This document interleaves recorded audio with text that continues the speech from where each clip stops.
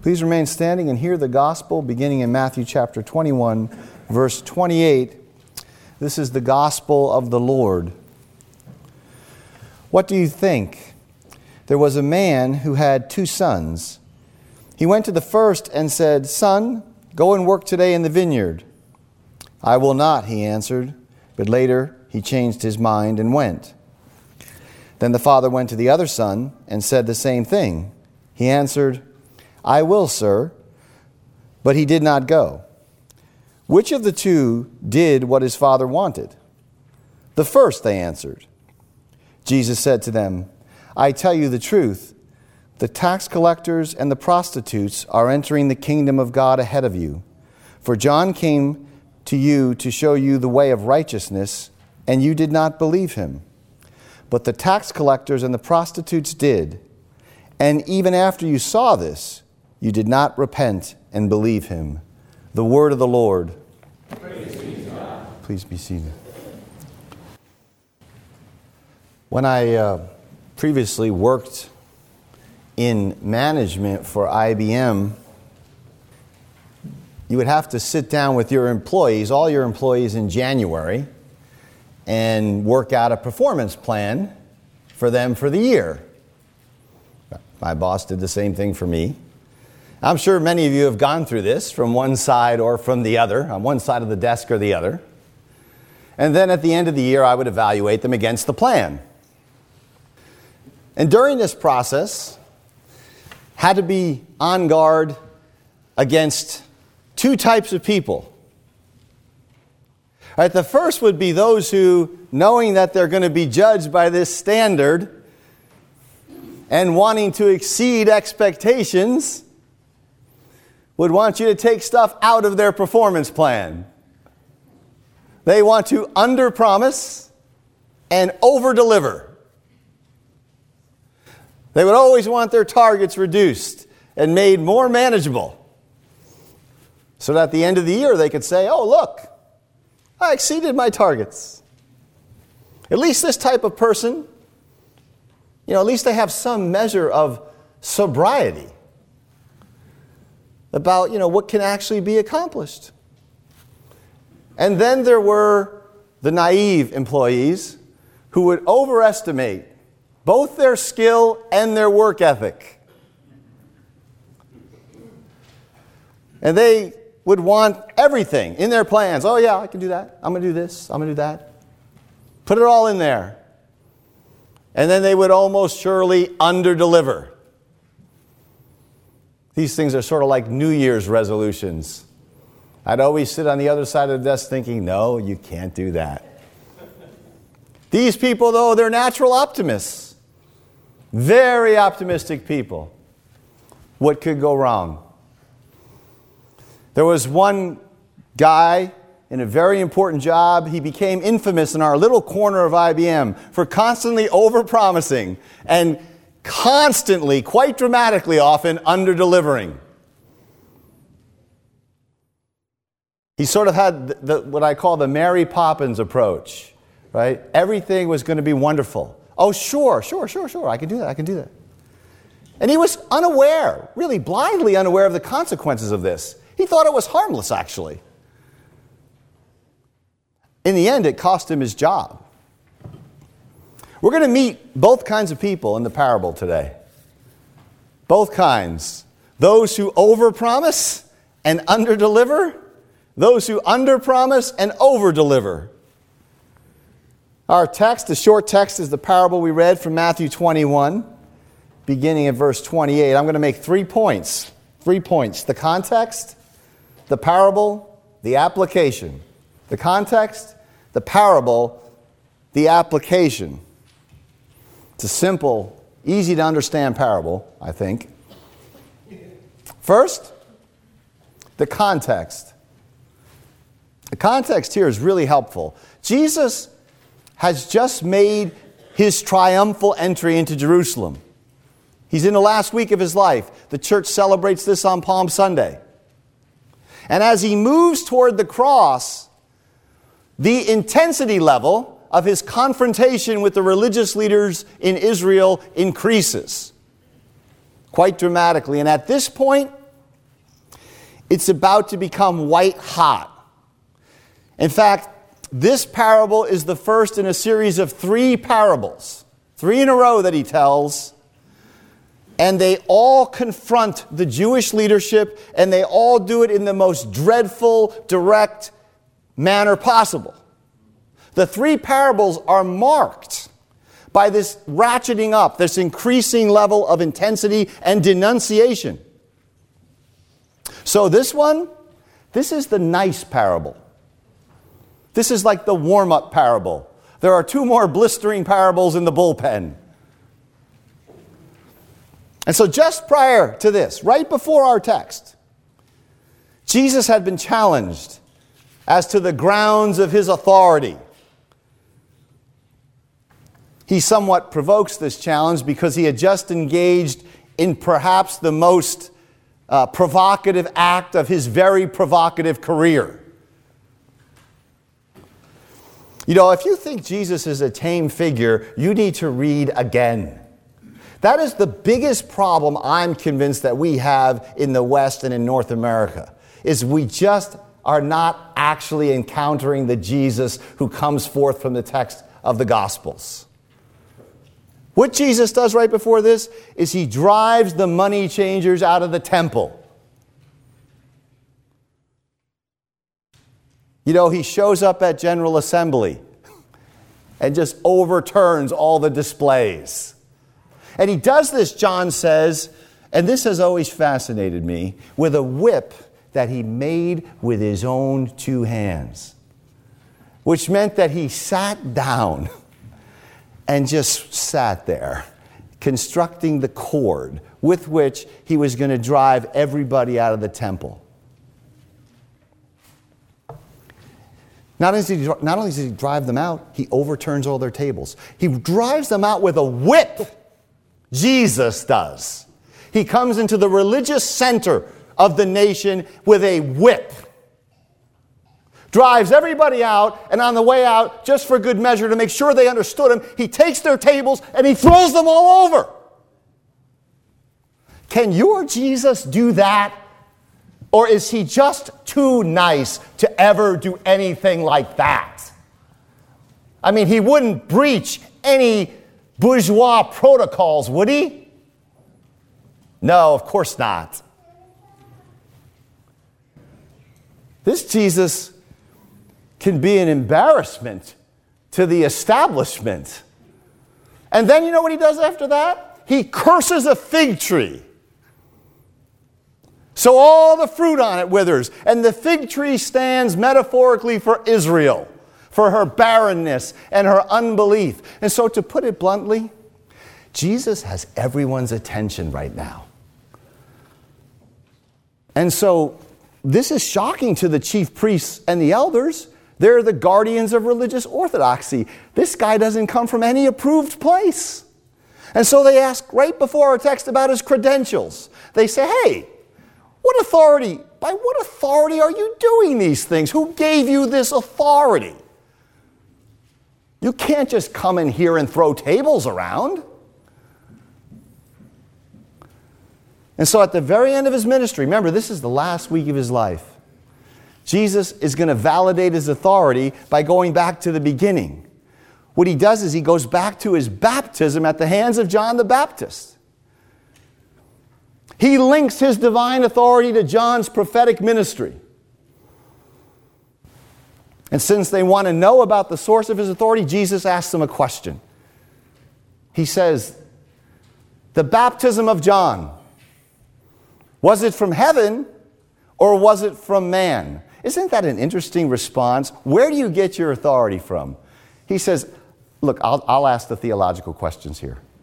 And I've got one for you, and it has to do with the baptism of John. Where did it come from? From heaven or from men? And the text tells us that the leaders have a dilemma now. If they say from heaven, Jesus is going to say, well, why didn't you believe John then? If we say it was from men, they're afraid. They're cowards because they knew that all the people, the text said, held John to be a prophet. That meant that the crowds, the rabble, the unwashed masses, the common people, the sinners, they liked John the Baptist. Go figure. The first century historian, Jewish historian Josephus, confirms this. He records that the crowds that flocked to John the Baptist were great crowds that were moved by him. This is an independent account, separate from your Gospels. So much so, Josephus says, that Herod became afraid of John the Baptist and had him put to death. So they don't answer Jesus. And their little standoff ends in a stalemate. They refuse to answer, and Jesus refuses to tell them where his authority comes from. But he's not done. He's going to continue the discussion, and that's what our little parable's about. That's why he tells the parable. He's in the middle of this discussion with the leaders, so that's the second point, the parable. So Jesus is thinking something like, they won't answer my question. So I'm going to help them out. I'm going to tell them a story, and he starts with, what do you think? Which seems innocuous enough. What do you think? This is not a question you want Jesus to ask you, because he's most definitely not looking for your feedback. What do you think? This is more like that last question that Columbo asks. Some of you are old enough to remember the series Columbo. He asks that one last question before he nails the criminal to the wall and he solves the crime, right? Just with that cigar, just one more question, he would say as he's about to walk out the door. He turns around. That's what this is. I've got just one more question. What do you think? And the parable's very simple. It follows a standard pattern, a master, two contrasting subordinates, two sons. He goes to the first one, son, go work in the vineyard.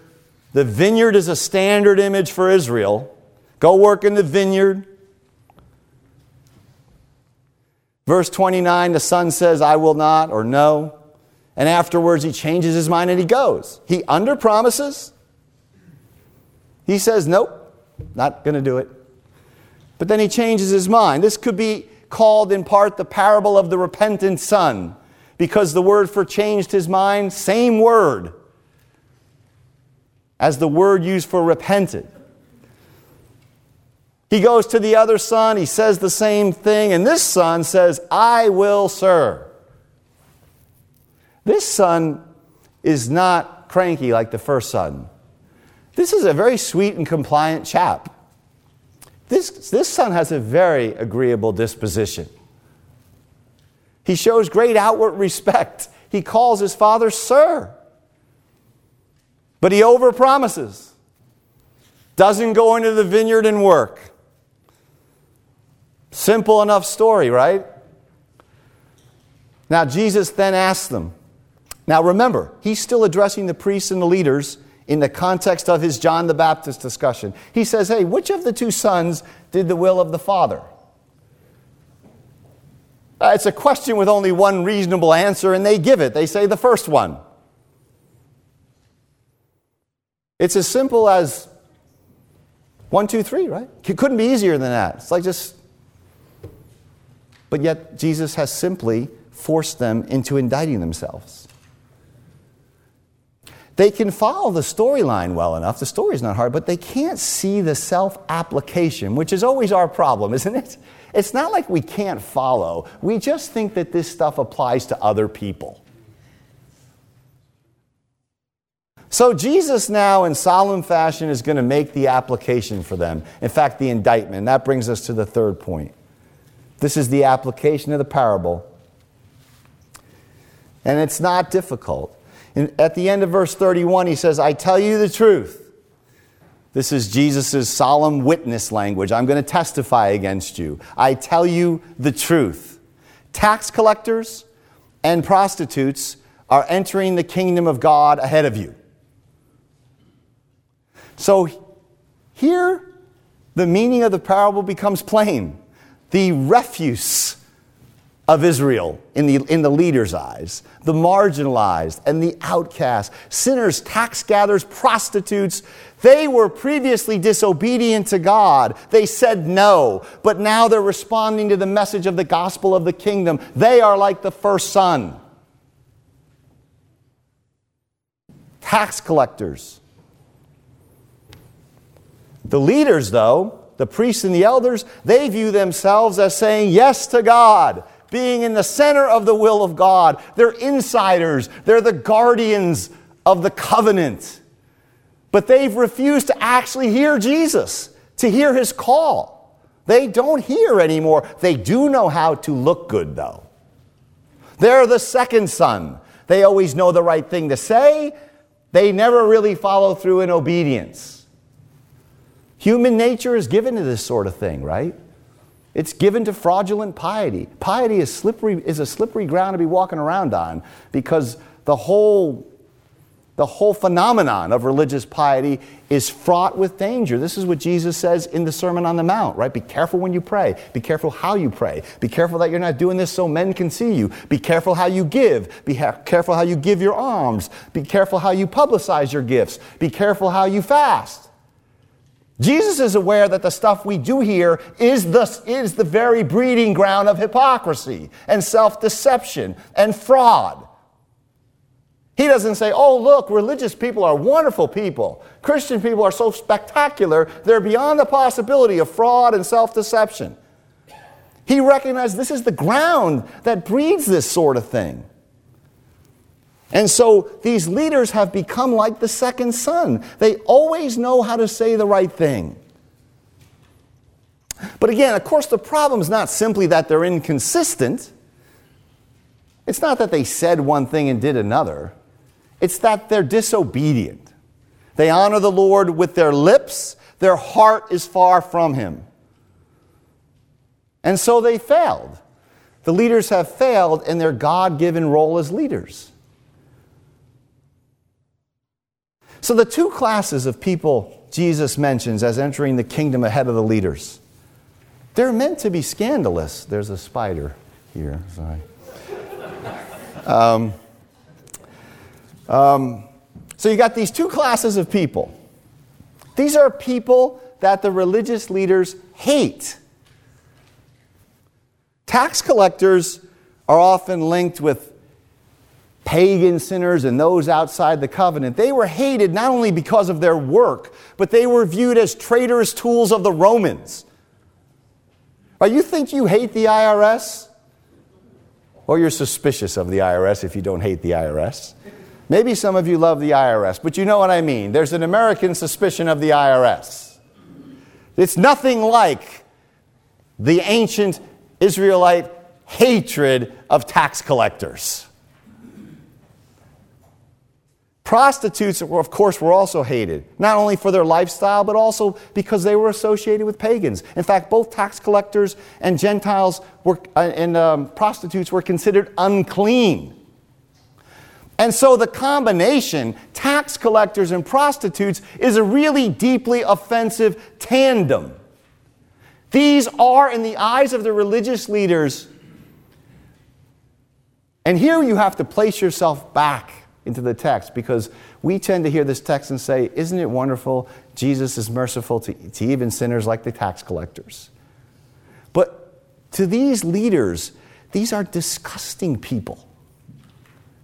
Right, to get the force of this, you'd have to pick two people you despise. You'd have to feel Jesus say something like the terrorists and the pick your second category of people, they're entering the kingdom of God before you. To get the edge of this parable. The two sets of people in your mind who you despise, who you hate, who you think are unclean, who are beyond the pale, who cannot be redeemed. Not only are those people entering the kingdom, they're entering it before you who are inside the covenant.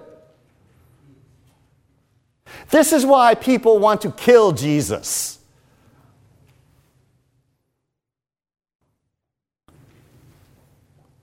Notice that the text, it describes a present reality. The two groups are entering, tax collectors and prostitutes entering the kingdom before you, the text says, which here has the virtual force of instead of you. Right? The exclusion of the leaders is almost certainly assured here. Earlier in his ministry, Jesus is more, if you will, in the mode of appealing to the Jewish leadership. But in this last week of his life, it's almost certain it's a foregone conclusion what's going to happen. And so he brings the conversation in verse 32 back to John. He focuses on the responses of these two classes of people. Two classes of people, again, tax collectors, sinners, or prostitutes, and then the leaders. What was their response, Jesus says, to John's ministry? Isn't it interesting? He goes back to John's ministry. Because there's this deep, profound connection between John and Jesus. How one responds to John will largely determine how one responds to Jesus. And these two groups of people have responded differently to John. And to reject, John's ministry is to reject the one John points to. So Jesus is saying to them, look, your response to John the Baptist will determine your response to me. And so he says, John came to you in the way of righteousness. Right? John sums up the Old Testament prophets, the demands of the law for righteousness. The kingdom brings with it a demand for righteousness, he's saying. Seek first the kingdom of God and its righteousness. And John heralded forth this righteousness, which the leaders, in their passion for ritual purity and for the traditions of the elders, have rejected.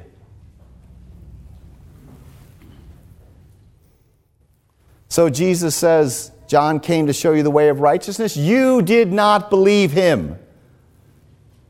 This means they didn't accept John's witness to Jesus.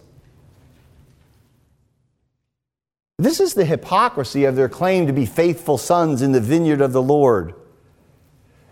It's already been shown before Jesus' ministry. It's as if Jesus is saying, look, I'm not surprised. You rejected John. If you reject John, you're going to reject me. Again, this would come as an absolute shock to the leaders. Total and complete shock. So in the second half of verse 32, he says, but the tax collectors, you know who's a tax collector here? The guy who wrote this gospel, Matthew himself. The tax collectors, like Matthew, and the prostitutes, they did believe John. It takes people who might have a deep, profound sense of their own guilt, of their own unworthiness, of being crushed, to hear properly. These people were like the first son. They originally said no, but they changed their mind. They changed their mind about the kingdom upon hearing John. So again, submission to John's baptism is decisive for receiving the kingdom. The final statement, it's a terrible statement really on the leader's condition, is at the end of verse 32. And even when you saw it, Jesus says, even when you saw that the tax collectors and prostitutes were repenting and responding to John, even then you didn't change your mind and believe him. Unlike the first son, you didn't repent. I think the message of this parable is really quite straightforward. We are, in many ways, first sons. Or at least we were once first sons. We once said no to the gospel, and at some later point we said yes to the gospel. But the danger is, as religious people, as people with our own lingo and our own jargon and our own traditions and our own ways, as people inside the covenant, we can become like the second son very easily. Because we know how to say all the right things. We know who's in and we know who's out. We know who has white hats and who has black hats. We know who the tax collectors and the prostitutes of our day are. We can name them. Some of us spend a lot of time naming them, pointing them out. So we once said no, then we said yes, but the danger is yeses can slowly become no's. They just become detached from any kind of action. And what happens then is you're in this position where you're always yesing, but under-delivering, saying and not doing. You become like what James says. You hear the word, you walk away, you forget. It's easy to delude ourselves. After all, we're sure we're on the right side. So the parable teaches us, among other things, that talk, especially religious talk, yesing, the right set of religious yeses, yes sir, yes master, yes Lord, is cheap. The second son was a yes man. So, we were all like the first son. We all said no. We were like the unclean sinners. In many ways, this parable is trying to get you to see the danger of becoming like the leaders and take the posture of the tax gatherers and sinners. That's what the parable is trying to do for us psychologically. Once we were like that, once we were like the prostitutes and tax collectors, we recognized our uncleanness and we repented and we entered the kingdom of God. But where are we now? Who are we more like now? The way announced in the kingdom is a way of righteousness. If you're my friends, then you'll do what I command. Of course, if you just had the parable, right, there's only two choices in the parable. One son says no and does yes. The other says yes and does no. But frankly, we don't really have that choice. Well, we've entered the kingdom. We've taken membership vows. We say yes every week. We make public confessions. We promise to hear and obey. There's nothing wrong with promising to obey God. That's not the second son's problem, that he promised and didn't obey. God requires us to affirm that we will obey him. The problem, beloved, and this is the problem, the danger of our own hearts. The problem is leaving the posture of the tax collector and the prostitute. And then you forsake the repentant way of righteousness. So in the depth of your heart before God, is there a religious scribe? Or is there a prostitute beating her breast saying, God, be merciful to me, a sinner?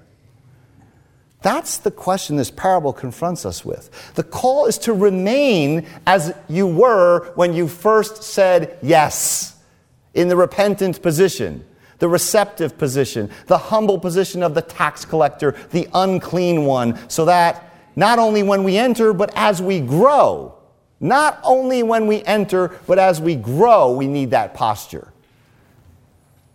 And if we embrace that posture, if we beat our breasts, we say, God, be merciful to me, and we take seriously the righteousness of the kingdom, then we can become sons and daughters whose words and deeds match up, maybe not perfectly, but substantially.